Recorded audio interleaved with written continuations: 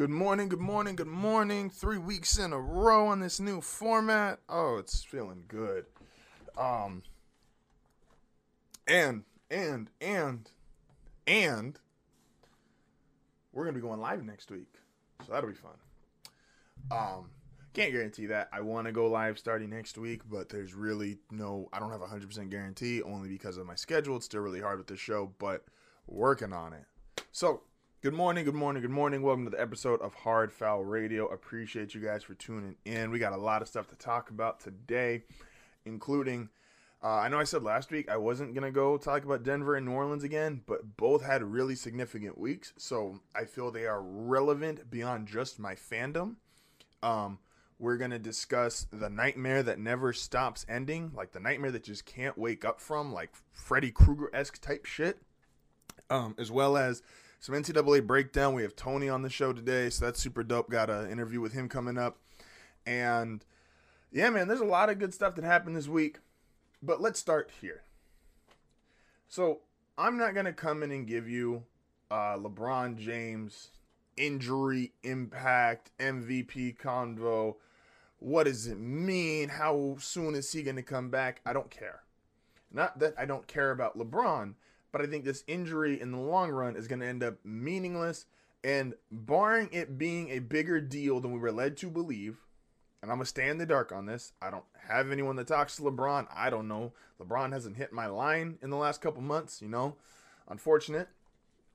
So, without the knowledge of knowing if this is something deeper and darker, I'm going to go with he's got a high ankle sprain. He's out for a month, which I believe LeBron is one of those people that are just built uniquely different. And so I don't know if he will be out for the full month, nor do I doubt that he will come back possibly better. He just has a very uniquely built body, and his genetics are just better than 99.9% of us.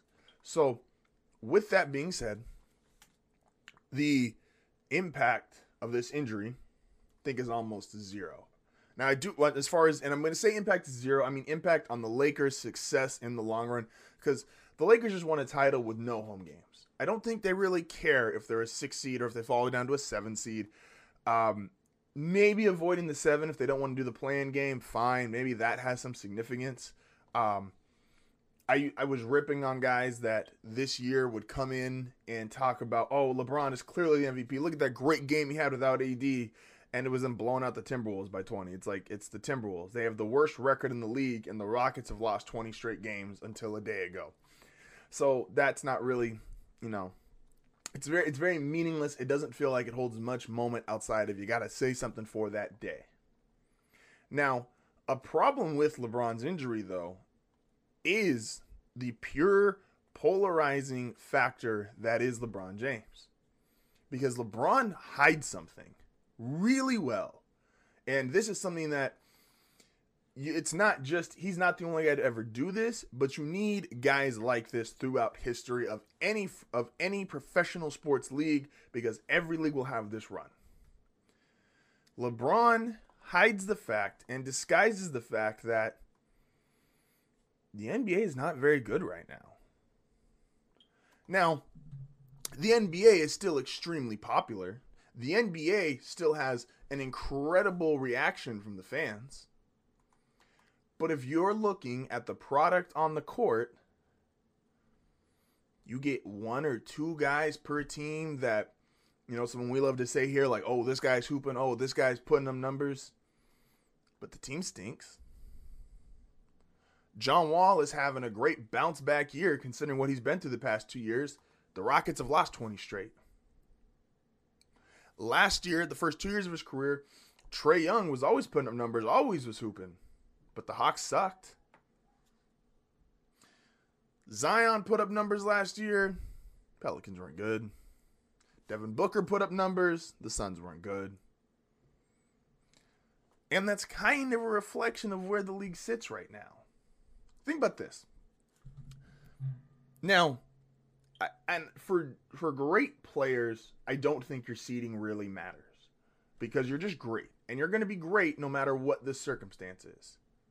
Kevin Durant and the Nets, even though they might get the 1 seed, I don't think they really care, because when they get to line up, if they're all healthy when it comes time for the playoffs, Kyrie, Harden, Durant. It does not matter if that's a 1 seed or an 8 seed.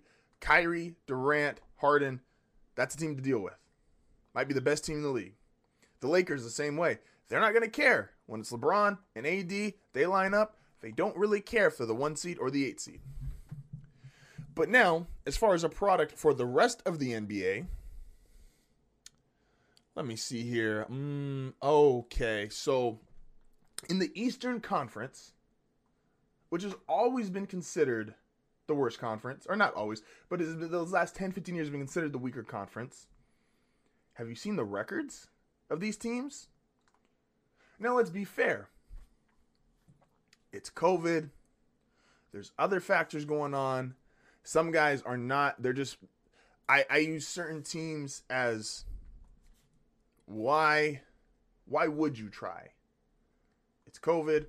Like, if you're a team like the Timberwolves, and your best player has been impacted to the extent that Karl Anthony Towns has been, basketball is not the first thing on your mind.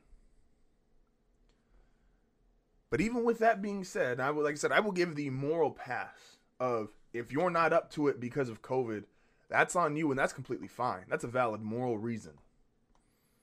But the product on the floor, like I said, let's skip the East for a second, just because the East is really bad. But even in the West, the Mavs are 3 games over 500 as an 8 seed.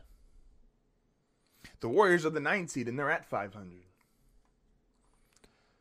The Grizzlies and Pelicans, the Grizzlies are just at 500. The Pelicans are 5 game under, and the rebuilding Thunder with 3,036 draft picks are 5 games under.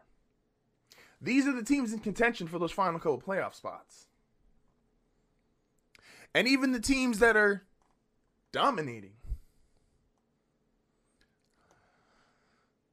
Well, the Lakers were, but now they're going to fall back with no LeBron and AD. The Nuggets are starting to have a surge, but they've been hovering around 500 for most of the year. The Blazers are around 500 before this past week with Dame.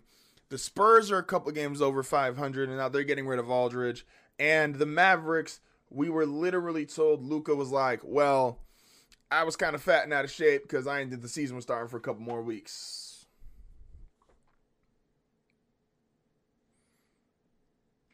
Let's go to the East. This is where it gets real bad. The Atlanta Hawks. It's so good to see Trae Young's team doing well. Trae Young, if you were a fan of Trae Young, you're like, oh, he's finally getting to the playoffs. He's going to show everybody what he can do. Oh, they are hooping this year. Yo, how good are they playing? They game over 500. Oh, so they about to make the 8 seed? Now they the 4.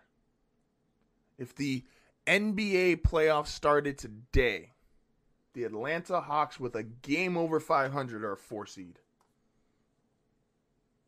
The Charlotte Hornets, who just lost Rookie of the Year frontrunner LaMelo Ball, they're a 5 seed. They're fighting for home court. They just got to 500. The Miami Heat just got to 500. The Miami Heat were considered a bust and the biggest disappointment of the season because in a year, in almost any other year, where the expectation to get into the playoffs would at least be, okay, be 7, 8, 10 games over 500, like have a good record. Win 45 games. Win 40, 46, 47 games. The Knicks, they're the 7th seed. They're also 500. The Celtics are the 8th seed. They're under 500.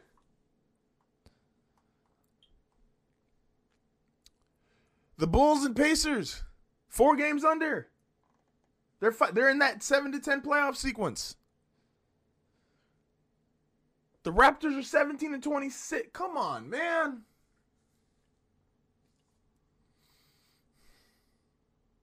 The NBA has a problem right now. Is that its overall product stinks, and it is carried by a couple elite superstars, the biggest being LeBron James. And because of LeBron no longer being there, some of this lesser stuff, like LeBron's not there, and not just LeBron, by the way. LeBron's not there. KD's not there. Kyrie's missing time. Joel Embiid for the Sixers is missing time. Jimmy Butler's been out for parts of this year. In the West, Kawhi and Paul George have both missed time. The Spurs, they're getting rid of Aldridge. Aldridge is probably not as big a factor anymore.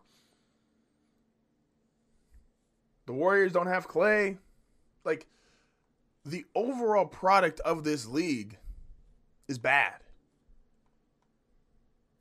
And the NBA, because of the player empowerment, which I am for to a degree, these guys don't build teams. Like, when you're, just because you're great, we'll end this on this note.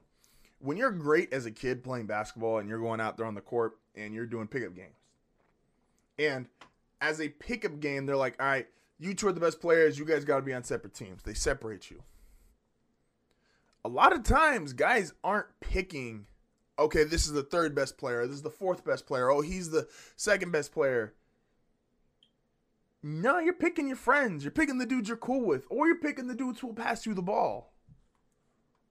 And that's what a lot of these super teams and the more player empowerment we've gotten, it's guys playing with their friends. Why is DeAndre Jordan on the Nets? Because he's friends with KD and Kyrie. Why is Kyrie on the Nets? Because he's cool with Kevin Durant. LeBron James, Anthony Davis, they were cool. AD, come on over here. Like, guys aren't, the guys who are picking their friends, they're not building great teams. They're just playing with their friends or guys that'll pass them the ball. We just ragged on Paul George all last year. Why was Paul George on the Clippers? Kawhi Leonard wanted him. The NBA stinks right now, man. And I love the NBA, but it just stinks right now. So transitioning from the NBA stinks to the eternal nightmare for most football fans. And if you had asked me age 14 and under, I would have said this was also a nightmare. Now I'm very appreciative of it, but it still is one of those things where you're like, all right, can we move on to the next thing, guys? Like, we've been on this lesson for a while now. And that's Tom Brady. And that's the Buccaneers, who are going to be overwhelming favorites going into next year. And they should be. Now, to not sound like a hypocrite, I want to analyze how I felt about the Chiefs last year versus how I feel about Tom Brady and the Bucs this year. I said all year the Chiefs are the dynasty to be. Mahomes, Hill, Kelsey, they re-signed the majority of their big guys. Matthew, Jones. I'm missing a guy right now. Kelsey got a new contract. And I said, this is it. As long as Mahomes stays healthy, this is it. This is what a dynasty looks like. They're that much faster. They're that much more talented. They are just that much better than everybody else on the field. Like, this is a dynasty. This should happen, barring an egregious injury or something crazy. Tom Brady is something crazy. Because Tom Brady is not, it's not just how great he's been in his career and how proven he is, and not only being a favorite, underdog, wherever you place him at the beginning of the season. I had them as a boomer bust team last season, and now I got them as the favorites. But it's not just impressive to how many rings he's won and the success he's had. It's the amount of careers he's altered. So, when you're looking at career altering happens on two sides of the coin. There's the with me career altering and there's against me career altering when it comes to Tom Brady. The with me career altering are these guys that have just re-signed. Levante David, Shaq Barrett, and Ndamukong Suh. Chris Godwin got franchise tagged. They're going to have numbers, impact, performance, and now championships. That's going to alter their career. And Ndamukong Suh, who started off Hall of Fame level play is going to probably end his career with Hall of Fame level accomplishments. He'll have rings. He'll have multiple All-Pros, multiple Pro Bowls. Lavonte David, who had years of playing at a borderline Hall of Fame level. He was a multiple-time first-team All-Pro, multiple-time Pro Bowler. Shaq Barrett, who's entering the prime of his career now, is going to accumulate even more sacks, get more rings. He is going to alter these guys' career, which is why they want to be there. Antonio Brown has pretty much every receiving record you could want from the last 8-9 years of the league. And now he's got a ring. Career altering. But what's the most impressive thing is if you look at the career altering for the guys against Tom Brady and think of how many dynasties are not there because of him. Remember, the Patriots dynasty essentially there's part 1 and part 2. And it takes, of course, dominance of 20 years. Peyton Manning has only 2 Super Bowl rings because Tom Brady is there. If Tom Brady does not exist, Peyton Manning gets 3 or 4 rings. And we look at the greatest of all time conversation differently. If Tom Brady is not there, Eli Manning has a 3rd ring. If Tom Brady is not there, the greatest show on turf has back-to-back championships and cements themselves as an all-time team. If Tom Brady is not there, what do we think of Ben Roethlisberger? How many more rings does he get? Does Phillip Rivers win a championship? If Tom Brady is not there, the Falcons don't choke. If they don't choke, does that change the entire dynamic of that team?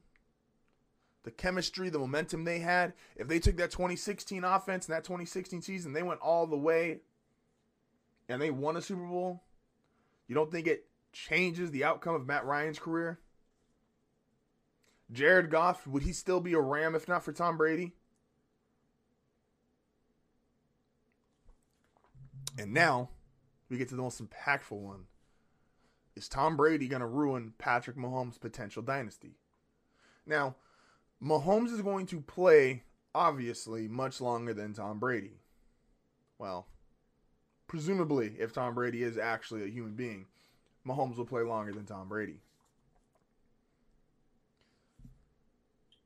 But this chance Mahomes has at a dynasty, because he might not ever get a Tyreek Hill again. He might not ever get a Travis Kelce again. He might not have Andy Reid for the entirety of his career. He might not get a Chris Jones, a Tyrann Mathieu, like these other guys who have attributed to his success. He's great, but these other guys are great too. And if he never gets that chance or that level of talent again, do we say Mahomes never gets a dynasty? Does that conversation that seemed insane a year ago become more relevant for Patrick Mahomes? And that conversation being, does Mahomes only win 1 ring because Tom Brady exists? What if the Bucs get a 3-peat? What if Brady ends his career with 9 rings?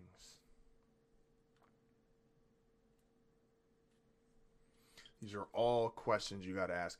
And like I said, if you are a fan of a team, or if you are a fan of a team in his division, or a fan of a team that is rooted against Tom Brady for years, this is a nightmare. Because they're going to be Super Bowl favorites with a guy who's won more than anybody. So this isn't, oh, they got the talent to win. This is talent / proven to win. And if you're a guy who, like me, used to hate Tom Brady, and this would have been a nightmare for me when I was 14, to now look at it at 26 and go, you just throw your hands up. This guy's just that great. The guy's amazing. There's nothing else you can say about it. The guy is just amazing. Tom Brady, the greatest of all time, and he is pushing that so much farther away from everybody else. This is going to be Gretzky in hockey, Serena in tennis, what would have been Tiger Woods in golf. This is the GOAT, furthering himself, distancing himself, never to be caught, in his own lane, in his own world. This is Hard Foul Radio. Appreciate you guys for tuning in today and joining me this week. We do have, after this short break, Tony is going to be coming in. We're going to talk to Tony about some March Madness, as well as we have some NBA trade discussion, which I could be overselling it, but I think my team's involved in the two biggest potential moves of this NBA trade deadline. So that'll be cool to talk about. And then we are bringing back something only I would understand to end this week. So hopefully you guys stay through for the whole episode. We're going to take a quick break. This is Hard Foul Radio. Tony on the other side.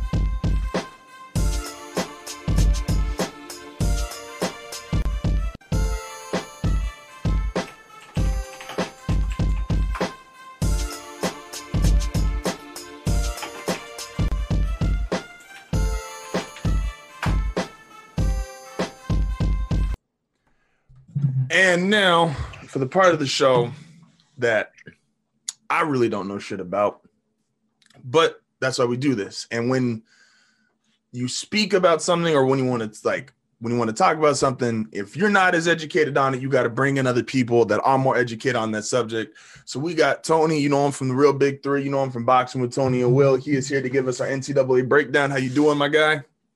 What's up, yeah? So explain to someone, talk to me like I'm 5, right? Mm-hmm. You got to explain to someone who knows like very little about this dynamic. Okay. So let me start here. I've heard from a bunch of different talking heads, and I see it on Twitter. It's like, this is the first NCAA tournament without it's UNC, Duke, Kentucky, and Kansas, I think is the other big one since like the fucking 70s, right? Now, no, Kansas was in, but they got eliminated. So I guess it's like the first Sweet 16 without them. First Sweet 16 without them. Since the 70s. So now asking, because you follow college basketball far more than I do, is that actually surprising, like that those teams aren't at this point? Or is that just like are those just historically great teams, but they really wasn't that great to start this season? Or is there legitimate, like they got upset or something went wrong? No, they were not good at all this season. I don't even think Kentucky had a winning record this season. Damn. Duke didn't have any impressive wins. Like Duke maybe could have made a run at the ACC championship and made it in, but due to COVID, that's just how the cookie crumbled for Duke. Carolina was kind of up and down this year. I do think that, me being a Carolina fan, I do think that will be much better next year with the freshmen that they have. With the freshmen that they have, assuming they won't declare, because it really wouldn't make no sense for them to, because they aren't looking at good draft stock anyway. So assuming that Carolina, the freshmen that they have this season come back and get more experience, they'll be much better. But they were a very up and down team this year.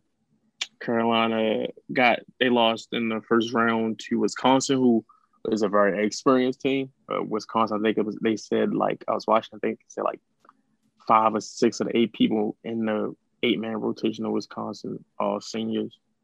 Damn. So yeah, so that was like, you just get out experienced, and it's just that type of season for them. And for Kansas, same thing really, as far as inconsistency. But Kansas, I guess, they had more impressive wins, I guess you could say.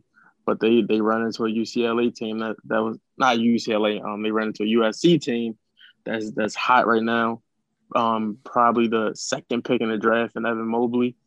So that was just a bad draw for Kansas. So for the Blue Bloods, it hasn't been a really good year. But I mean, if you really look into the last few seasons, it hasn't really been too crazy for the Blue Bloods. Like Duke had that crazy team with Zion and RJ and Cam a few years ago. Carolina, they've had consistent success outside of, I would say, probably this year and last year.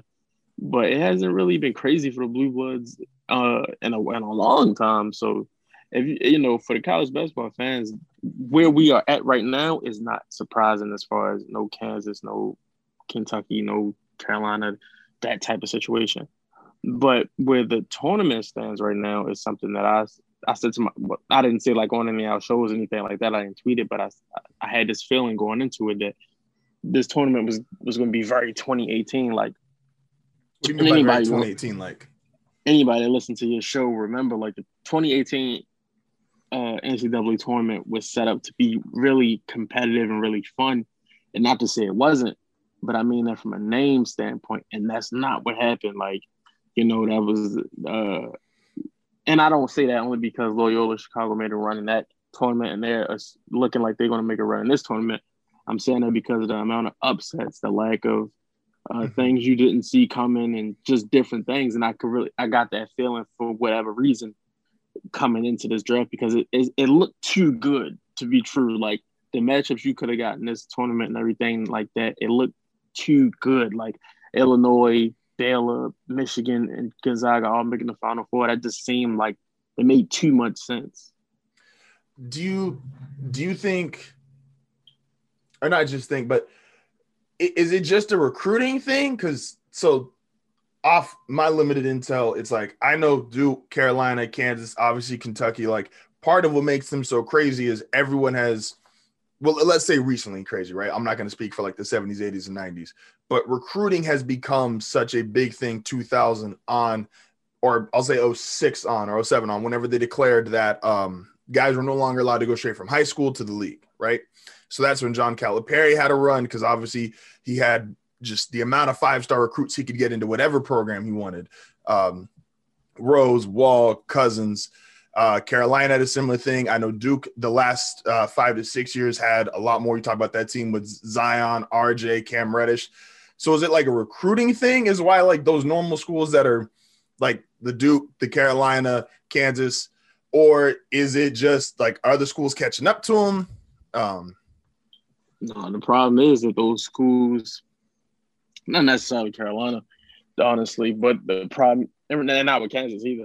The problem is with specifically the Duke and Kentucky and their lack of success this year, at least, is they chasing the Blue Bloods, and Coach K has found his most success when he's been able to build a program up and have veteran guys like Nolan Smith, Kyle Singler, Jay Williams, Shane Battier, JJ back in the day, all of those guys. Mm-hmm. And when he isn't taking that route outside of his 2015 team, which led him to this path to be going after the Blue Bloods the way he did, not the Blue Bloods, but to be going after the top recruits like he does now, is he had success with it when he originally did it with Jaleel, with Justice, with Tyus. When he had that success with that group of guys, it led him down this path, and he hasn't, won a natty since 2015. So, and then in Cal's case, Cal's whole thing is I'm going to get you to the league, and he happened to get the championship with that great 2012 team, but he hasn't won a championship either. He had the team that that was on the track to go undefeated. To go undefeated with Cat and those guys back in 20, I think that was 15? I think that was 15. That also, yeah. So back in 2015, Cal, that was probably his closest team since they had a chance to win a national champion. No, the Malik Monk, De'Aaron Fox, Bam team. That team was probably his closest team since the 2012 team to get a chip. But those guys, that didn't happen. And that was 2017. That was 4 years ago. So Cal hasn't come close really since. So I was saying Cal and Coach K's case that, the chasing of the blue bloods is kind of, the chasing of number one recruits is kind of, is becoming a downfall to an extent, because when you look at who's going to be I would say the first at least 3 picks in the draft, they aren't at blue blood schools. Cade Cunningham's at Oklahoma State, Evan Mobley's at USC, Jalen Suggs is at Gonzaga. Like, these kids now, they're not basing the decisions off of what you can do for me is what I know I can do for you, and is what I'm going to do for myself. So that's why we are in a state now where there are no blue bloods. Like, in the case of Bill Self and Roy Williams for Kansas and Carolina, they'll get 5 stars just off their name, but they're looking to build a roster and build a culture over years, and develop guys 3-4 years at a time. They're not necessarily looking to have those guys that's going top 5 in the draft. Now, they happen to get those guys, but that's not the aim. Mm-hmm.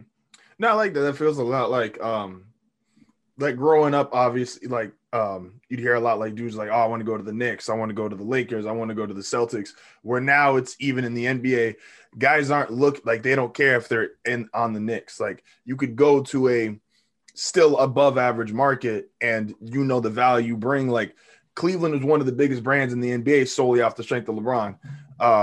KD had, like, Oklahoma City is not a big market at all, but when they had Russ, Harden, KD, like, guys don't need these big brands to make it anymore. I think Zion's kind of an exception. I think he did get a little bigger because he went to Duke, but I think he still would have been a big sensation regardless of where he was at. So I don't know if I ever really buy like, the tournament's designed to get upsets, because if you just wake up and you're not feeling it or you got a bad day shooting, it's designed to get that. Do you feel like this year is actually like a crazy amount of upsets? What do you think is one like you would have never seen coming?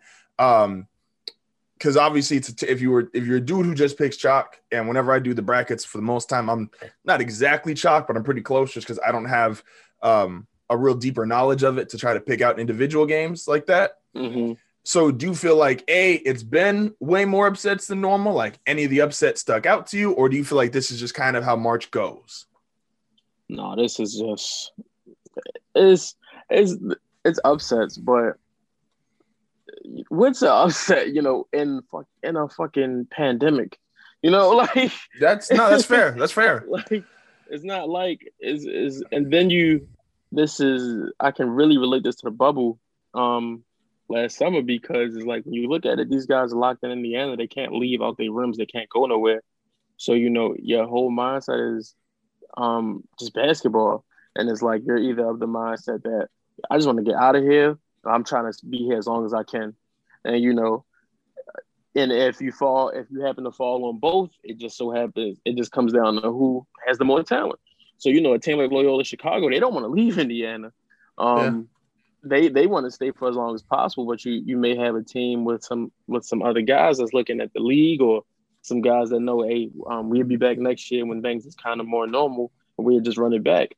So I wouldn't say necessarily upsets, because you got these guys all playing in Indiana and these different gyms that's they may not be used to the atmosphere. There's nobody in there. You have a limited amount from your school, or a few family members there and shit like that. But I can't really say like it's upsets, because it's a weird time we living in now, from a ranking standpoint and a talent standpoint. Like, yeah, like Illinois losing to Loyola Chicago, that was an upset.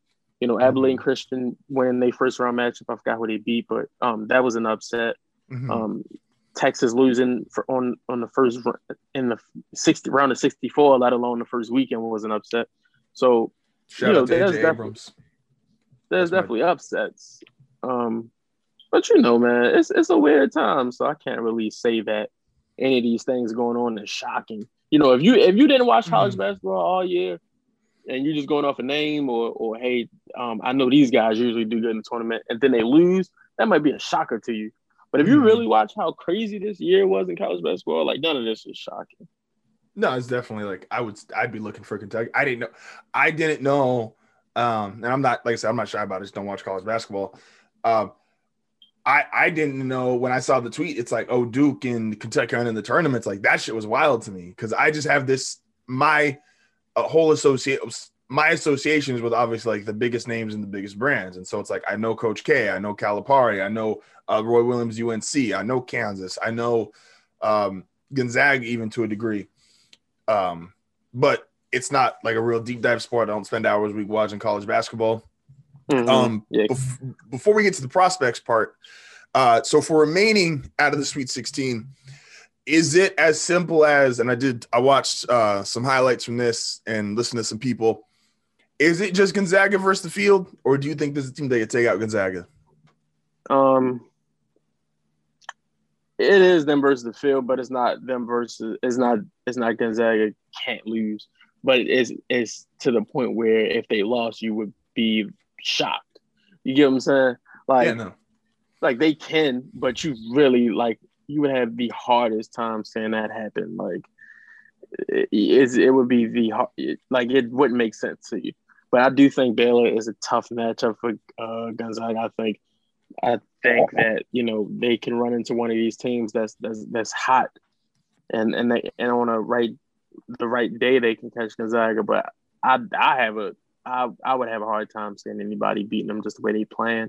And they like so deep. It's not like they just got a 5-6 man rotation. Like that's a deep team, and they got the talent. Like I said, they have a lottery pick in Jalen Suggs, and they have veteran guys on that team. So for them to lose, that would be a hard thing. Okay. Prospect wise, so first off, give me your you named him earlier. Give me your top 3 guys again, as far as going into the draft. My top 3 guys, I would say, is Cade Cunningham, number 1 for sure. I would say Evan Mobley, number 2, and I would probably say Jalen Suggs, just because you've had a chance to really see him in college and against good competition at Gonzaga. But it wouldn't surprise me at all if that was a spot where Jalen Green went. He's one of the top guys at least prospects. He's one of the top prospects. He's in the G League right now. I don't really know how well he's doing. I haven't watched any G League stuff, but he could go top 3. But my top 3, I would say Cade Cunningham, Evan Mobley, and Jalen Suggs. And Evan Mobley's a big, right? Yeah, he's a center at USC. Okay. Yeah. And one thing about Evan Mobley is, because I remember us doing the show for as long as we've been doing it, I said last year that how James Wiseman was very he was crazy talented and stuff like this. And I don't think Evan Mobley's as talented as James Wiseman, but if I had the option, I'm one of these teams based off of watching both of those guys in high school, I would take Evan Mobley because I feel that he has an aggression that James Wiseman doesn't have at this very moment. And maybe he can grow into that. I'm not saying he can't, but Evan Mobley has an aggression that you will want to see from a guy that's that size and that talented. I mean, James Wiseman, I can't speak for his college and high school days, but I don't know if I'm walking into Golden State's roster and being like, yo, man, give me the ball. That's a tough pitch to be like, hey, yo, greatest shooter ever, 2-time MVP, yo, give me that shit. So so you got Cade Cunningham going number 1 overall regardless, right? Mm-hmm. All right. So give me best fit as far as on both sides. Like, what is the team that would want Cade the most if they get a number 1 pick? And we'll consider the teams that are the trashiest right now. And also, what do you think would be his actual best fit among those trashy teams? So, like, the Timberwolves right now got the worst record in the league, and I think Houston's got the second worst record in the league. But do Golden State got their pick? Yes. So Golden State. So from as of right now, Russell trade, right? Yes. So it'd be Golden State, Houston, and I'm missing one of who's got the worst record in the East. Give me a second here. Let me pull this up. Is it- I believe it is. Okay, so the Pistons, we'll use these 5 teams. We got the Pistons, the Magic. Damn. Hey, look, some of these records are wild. The Timberwolves, the Rockets. Yeah, let's go with those 4 because the next ones are weird because it's the Wizards and the Kings, and I'm like, but technically they're both in playoff contention still. That's how wild the league is right now. Niggas can have the first pick or make the playoffs. I would say if LaMelo Ball has showed us anything, it's that Golden State could use another ball handler and a guy who can get his own shot, who's a great passer, and somebody who could take the pressure off of Steph. So I would say Cade, like he would work perfect in Golden State because he can shoot. He can shoot the ball. He has a jump shot that you have to defend. Just can't leave him open. His passing skills and his facilitation skills since he was back in high school is the passing was crazy last year when I looked at him before he even got to Oklahoma State. When I watched, just looking at him play in high school, and like his passing is pro ready, and at 6'7", 215, 220 pounds. If I'm going to State and they end up with that number 1 pick, you cannot, I don't want to say make the same mistake because we don't know if passing LaMelo for James Wiseman was a mistake. I'm not going to say that, but right now it looks bad. Yeah, but I don't want to say that yet. But you have to have a contingency plan in case we know Clay's not going to be ready to start next year. Coming off of everything, and you have to have a contingency plan for those times when Steph can't play. So you have to have a guy like that, and he's so good. Like he's so good. I heard someone, and I think you're the perfect person to ask this. Before we head out, I heard a comparison from him, and it was now this comparison. They did say exclude this player's NBA terms. Just go with like their senior year of high school and their 1 year of college. And they said Cade Cunningham is Ben Simmons. Swap Ben Simmons defense for Cade Cunningham shooting. Basically. And it's just, does he play defense? It's really at all? that simple. It's really that simple. No, he can play defense. Like he's a solid defender. He's not fucking, he's not Gary Payton. But yeah, but he's a good defender. But what he can do as far as his running and offense, and that's another thing is like he can run an offense on the court with Steph Curry and Klay Thompson. Like he can facilitate an offense, and while scoring the ball, like he can make the great passes, or he could give you 20. Like his game offensively at least is very pro ready. Okay. What if do you think he would I don't want to count record because I'm not holding no one as a rookie like responsible for the team's record. But do you think do you think he works in any of those situations? So we just said Detroit, Houston. Yeah, he's fine. He's fine anywhere. Like you could put him literally on any 30 NBA teams and it's going to work because the way his game is set up is he's a pass first point guard, but he's not passive. You get what I'm saying? Like Ben comes off as passive. He's a pass first guy who's very willing to say we down 8 with 4 minutes left. Like I'm gonna get us some buckets. We down. It's 5-point game with a minute left. Like all right, I'm taking a shot. Like he's that type of player, but he also wants to get players involved in the game, and he's fine anywhere. I also heard taller Darren Williams, which I thought was an interesting comparison. That's a line. Is that would you agree with that one? I don't even know. It's just kind of funny considering like Darren Williams, like at 6'4", was always like he's such a big guard. Well, Darren Williams played in an entirely different NBA because Darren Williams. No, that's my point though. That's my point though. Because Steph would have been a big guard in the NBA Darren Williams played in. Like, now I think that's all I got. If you want to give, so am I right? You have Gonzaga winning? I don't really have anyone. I don't really have a winner. I would just say that I have a hard time not seeing them winning. Okay. And then you had Oregon as your best threat to them. No. I said any like or Baylor. I'm sorry. No, yeah, Baylor. I would say Baylor is probably the biggest threat to Gonzaga not winning the national championship. But if Gonzaga ran into one of these hot teams, on their way to the Final Four, or whatever, like anything can happen. Especially where the tournament stands right now. Like I said, no one could have saw Illinois losing to Loyola Chicago the way they did. Like they got smacked. So you just can't really predict anything that's going on right now. Well, Loyola Chicago, that's not fair. They have a 100-year-old fan that they don't want to let down. So that's like extra motivation for them. Someone said Sister Jean could use her powers for like world peace, but she used it for college basketball. And I respect that.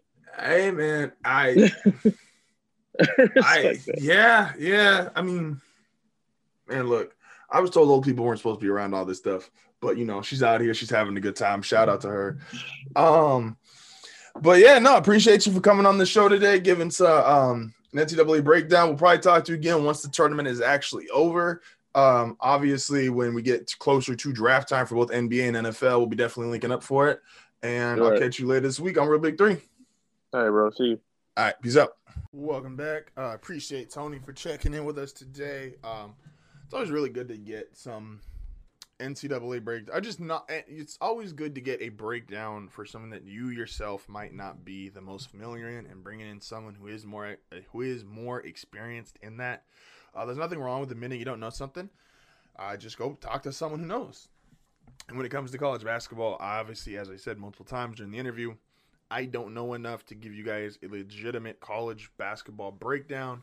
So for those couple things a year, it is nice to bring Tony on. So shout out to him. Tony, from content creator for Hard Front Network and 1/3 of the Real Big 3 podcast. So I said I wasn't going to talk every week about just what Denver and New Orleans is doing because those are my two teams.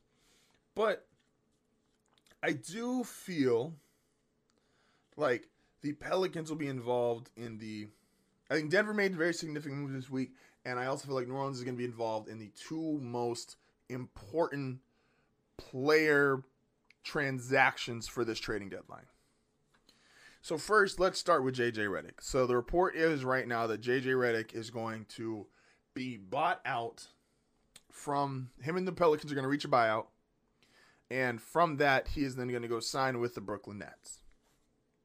Now, does J.J. Redick push the Nets over the proverbial edge? I don't know if I'm going to go that far. J.J. has had, despite his career and what we know him to be, he has had more. This has been probably his most inconsistent season he's had in a while. So his play has dipped. So let's not act like, oh, J.J. Redick automatically is 45% three-point shooter, one of the best shooters of all time. Because even though he is that, he has not played like that. But it does make the Nets extremely scary in that theoretical endgame death lineup. Because now you could go Durant, you could go Blake, which Blake's looked really good for him. Blake, Durant, Harden, J.J. Redick, Kyrie. You have shooting everywhere. You have a big who is skilled with Blake. And that'd be tough to beat for anybody. So this transaction for them makes a lot of sense. Yeah. So the transaction makes a lot of sense for them. And I think it could be huge if JJ and Blake are both playing like they could, even at veteran 70-80% of their prime selves. If they're doing that, then yes, JJ Redick to the Nets secures the Nets a championship. I don't care if they go against the Lakers, Clippers, whoever they go against. That lineup when it matters most, will be better than anything the Lakers can throw at him or the Clippers could throw at him.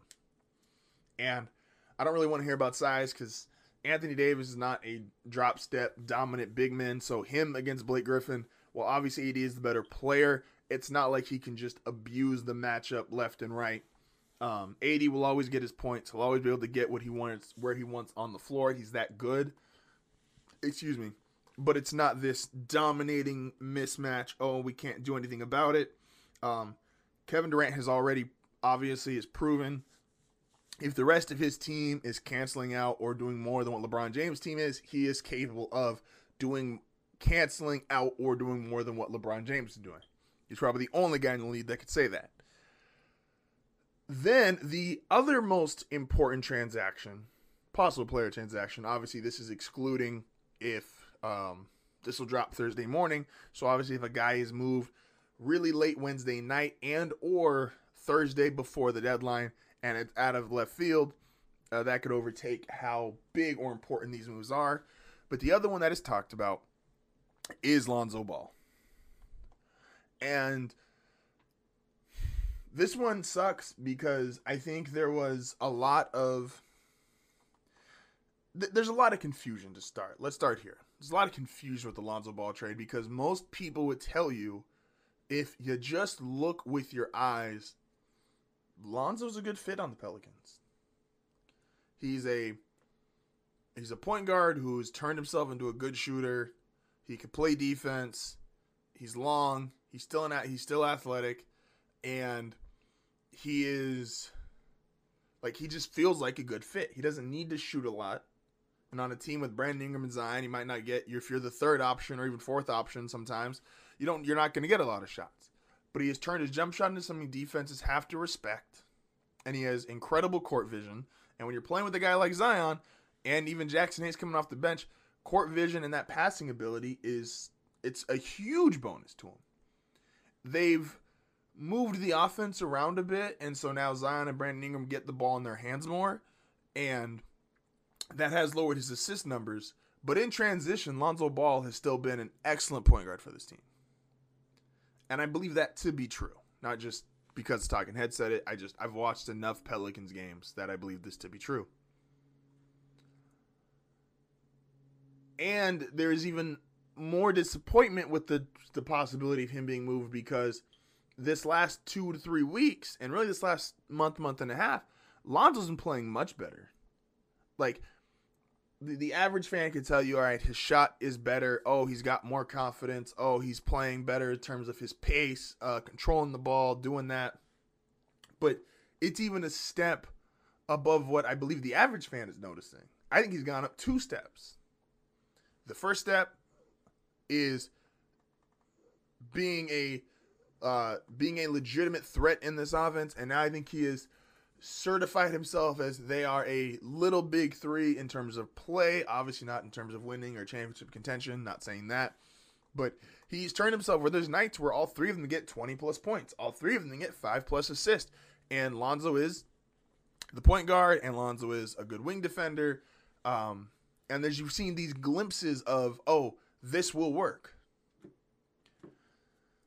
The problem is, and I've always kind of known in the back of my head since this last offseason that it probably wasn't going to happen. But as you saw him play, and I don't know, maybe Lonzo's a good actor, the way you saw them play, it felt like chemistry was building up. His confidence in himself, the team's confidence in him, and just Tony always says, the team looks, I just want to root for a team that's fun. And they looked like they were having fun together. They looked like, oh, we all believe this can work. We might be losing games right now, but me, B.I., Zion, and 2 other guys on the court, this works. This could be a playoff team. But in the long run, the problem is, and probably will be, his dad obviously has his ear, as any dad would. So, yes, his dad, while I don't think his comments were as severe as, oh, I don't want him in New Orleans at all, New Orleans stinks, he doesn't want to be there, blah, blah, blah. I don't think they're actually that severe, But I do think he has spoken negatively about the way that they're doing stuff because he wants all of his sons. And he should feel this way. He believes they could all be like LaMelo, where LaMelo was essentially handed the keys. Well, not at first, but when he was handed the keys to the car, he drove it. He drove it 100 miles an hour, and he has done great. And he's going to probably be, barring before the injury, he was going to be Rookie of the Year. And he believes all his sons can do that. And he believes all his sons can do that together. That's confidence of a dad. He should feel like that. Not holding that against him. And then the other thing that really was the nail in the coffin, Lonzo's a clutch client. And the reality is, clutch clients and the Pelicans will probably not do business for years. Not saying it'll never happen, but it's going to take some time. You can't just take my girl and then the girl I get back, now you're going to take her too? No. So, between Lonzo being a clutch client and his dad probably not liking the way that New Orleans is using him currently, where they essentially have 3 ball handlers and 3 different guys who run in the offense instead of just Lonzo running the offense. It's Lonzo's probably not there for the long term. But the good thing if you're a Pelicans fan is Lonzo has upped his value tremendously. Because if he was traded at the beginning of the season, like some fans wanted, it would have been for a much lower value than he is right now. Right now, he's shooting well, he's passing well, like he's just playing well. And that will be a better guard or better value player than what he was at the beginning of the season. And whoever gets Lonzo Ball, whether it's the Clippers, if he goes back to the Lakers, if he goes to the Knicks, you're getting a great guard. And statistically, Lonzo's kind of an anomaly because statistically, his games, when he has really good games, he usually doesn't show up on the stat sheet. Even when he's put up these 20-point games, I don't think these are his best games. I think these are just his easiest to point out games. Because Lonzo does play like a guy who get 20 and 10. And even though he doesn't always get those numbers, because sometimes making the correct pass, which he does a lot, doesn't always mean you're going to get the assist. Sometimes he's making the pass because he knows if I make the swing pass and then they kick it out, it's going to be an open 3 in the corner. So it won't be an assist for him, but it is the right play. And Lonzo, while I don't know if he'll make the immediate impact Redick could make on the Nets, because I think the Nets are closer. If he did go to a team like the Clippers, I think he makes a better long-term impact in terms of him, Kawhi, Paul George. That's the big 3. If Lonzo continues to develop. Because I believe he still has another step or 2 he could get better. So he will benefit a team better in the long run than Redick. But Redick is a better short-term answer. And if this is what goes down, Lonzo appreciate the season and a half, the season and a half that we had. Like I said, really good player, potential to be a great player. Just due to circumstances, his agent, his dad, probably not going to work out long-term in New Orleans. If I'm the Pelicans, I am pleading. Not if I'm the Pelicans. As me, as the host of Hard Foul Radio, as Justin, please, if you trade Lonzo and you buy out Redick, gosh, move Eric Bledsoe. Because Eric Bledsoe don't want to be there. Y'all don't want to play Eric Bledsoe. No, I'm sorry, you do want to play Eric Bledsoe, which is also a problem. He don't want to be there. Move him. Even if you got to package one of your first-round picks, you got a bunch of them. Send Eric Bledsoe and a first-round pick somewhere else to go get another bench player. Start Kira Lewis and Neil Alexander Walker, please. Nickeil Alexander Walker, please. Because if we're going to go this direction, you might as well go Kira at the 1, not at the 2, Ingram, Zion 3 and 4, and then Steven Adams at the 5.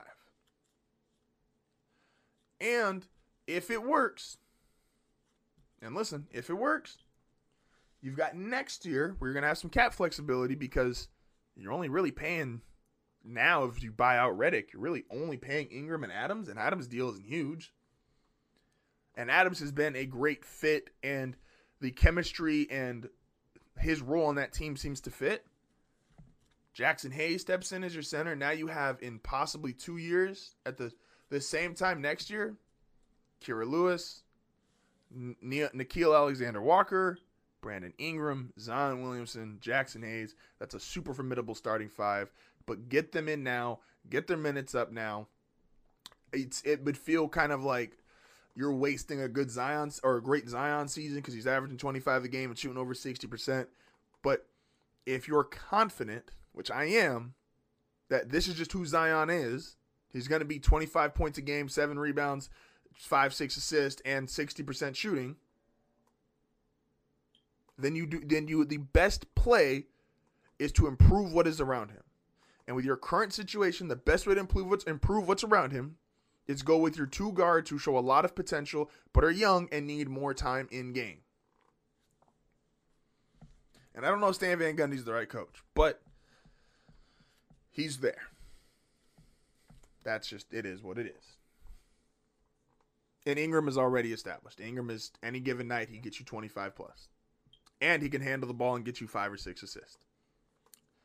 But if you really believe that this team, this is the best way to go, please, I am pleading with you, start Kira Lewis and Nickeil Alexander-Walker. Whew, all right. In other my team news, and like I said, I'm only really discussing this because I felt like these were very relevant to the world. I'm not, just as a heads up, I'm not discussing Deshaun Watson on this show until I know more information. I believe that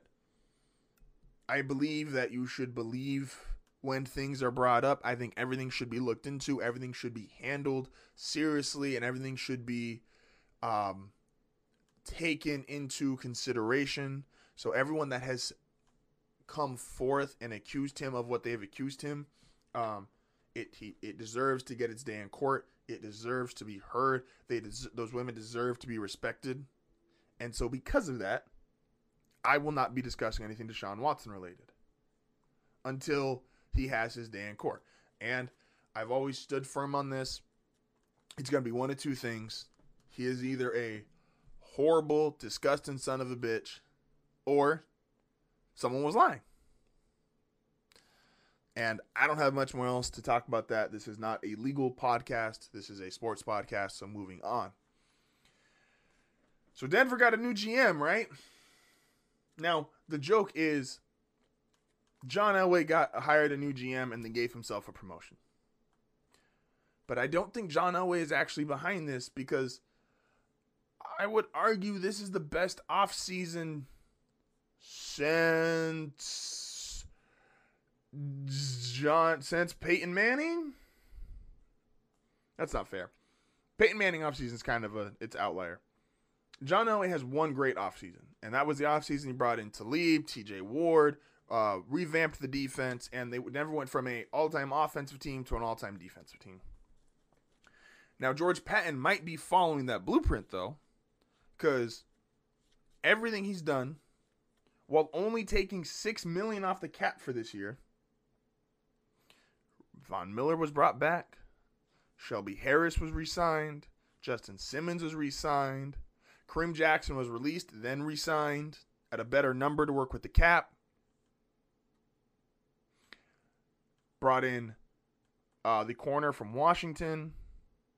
Kyle Fuller then became available, brought in Kyle Fuller. Denver now has, if Von Miller is Von Miller, Denver's got a top 3 defense. Miller, Chubb, Harris, Jarrell Casey will be back at nose tackle. Alexander Johnson in the middle. In that secondary, Fuller, Callahan, Simmons, Jackson. Oh my gosh. And then on offense, this is a really smart decision. Because if you've decided, and I don't know, I'm not Denver. If Denver has decided they're either going to make a play in the draft at number 9 to get a quarterback or continue with Drew Lock, this is how you develop a young guy. Give him a great defense. You have an offensive line that's going to have 4 of its 5 starters returning from last year, and the 5th starter should be Juwan James, who you signed that huge contract 2 years ago and really hasn't played. 1 year, he opted out last year due to Cole Woodward injured the year prior. Cortland Sutton comes back on offense. You still have Jerry Jeudy, KJ Hamler, Tim Patrick, who all those guys got more reps because of Cortland Sutton being out. Noah Fant at tight end. The Iowa tight end, who I always mess up his name. Now, the only thing I don't like is they didn't bring back Philip Lindsay. I don't like that. But I don't like that more as a fan, more so than that might be the right football decision.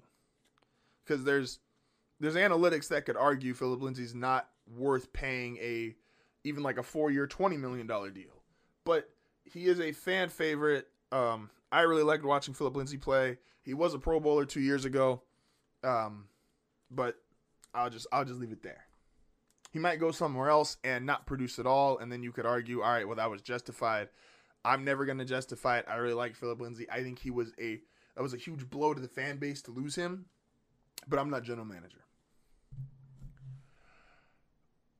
This defense, this young set of receivers on offense, Drew Lock, it's put up or shut up if they keep Drew Lock.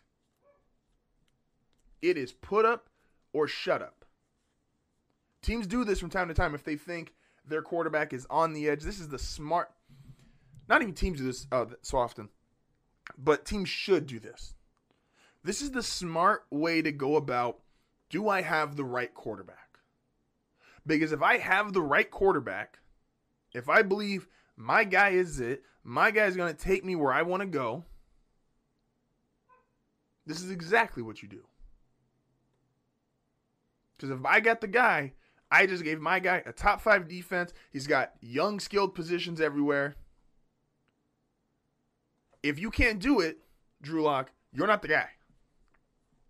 And I'm not saying Drew Lock can't do it. I was championing Drew Lock last year, or at the start of last year.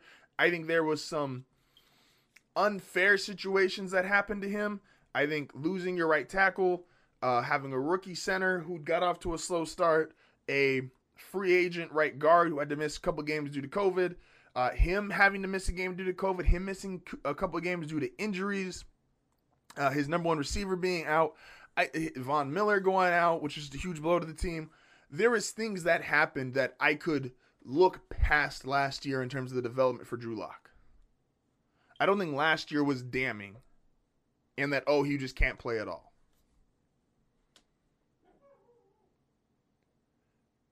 But even if I don't think it's damning, it did hurt you. You didn't improve last year. You didn't make a jump last year. So, George Patton, first year as an NFL GM, A+ free agency so far. And Denver still has $27 million in cap, which means, as I said, to open, if that day in court comes and they find out that he's proven innocent, you have all the cap space you need to after a big-time quarterback. I think my preferential choice now, while I do believe the other guy would make you a Super Bowl contender now, I would love to see Denver at number 9 trade up, maneuver some picks, and go get Justin Fields. I think you put Justin Fields with this defense and these group of receivers, I think he just makes it work. Even the running backs, like Melvin Gordon and Mike Boone, who they signed from Minnesota, like that's a good running back tandem. It's just not Philip Lindsay, who had a whole bunch of fan support. Because like I said, if I'm convinced, whether it's Fields, the guy who has to go to court, or Drew Lock, if I'm convinced that's my guy, Denver's put enough talent around him now to prove you're the guy, go get it done. Tony asked me this last week in terms of where do I see them finishing. It's hard to say you finish above Kansas City. until you see something else. But if you were going to put a team against Kansas City and say, all right, what do you got to do? Well, you've got to cover and you got to rush. Who is going to cover and rush better than the Denver Broncos?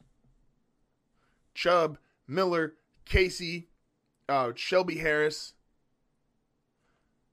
Callahan, Fuller, Simmons, Jackson, Alexander Johnson in the middle, who's a very fast, athletic linebacker who's really good in coverage. That's the formula that Tampa Bay just used to beat them. Now, I won't say they're as good as Tampa Bay because they don't have the Super Bowl. They don't have the accomplishments. But neither did Tampa Bay going into that playoff run. Their defense didn't have the accomplishments. Their defense didn't have the proof beforehand. But if I'm following a model, this is the model you follow. George Patton, A+ free agency. Hey man, when we come back, it will be to end the show with something only I would understand. Been a super cool show. Once again, thank you to Tony for coming on here and giving us some NCAA info. Always fun to talk to my guy. And yeah, we'll be back with something only I would understand. See you guys soon.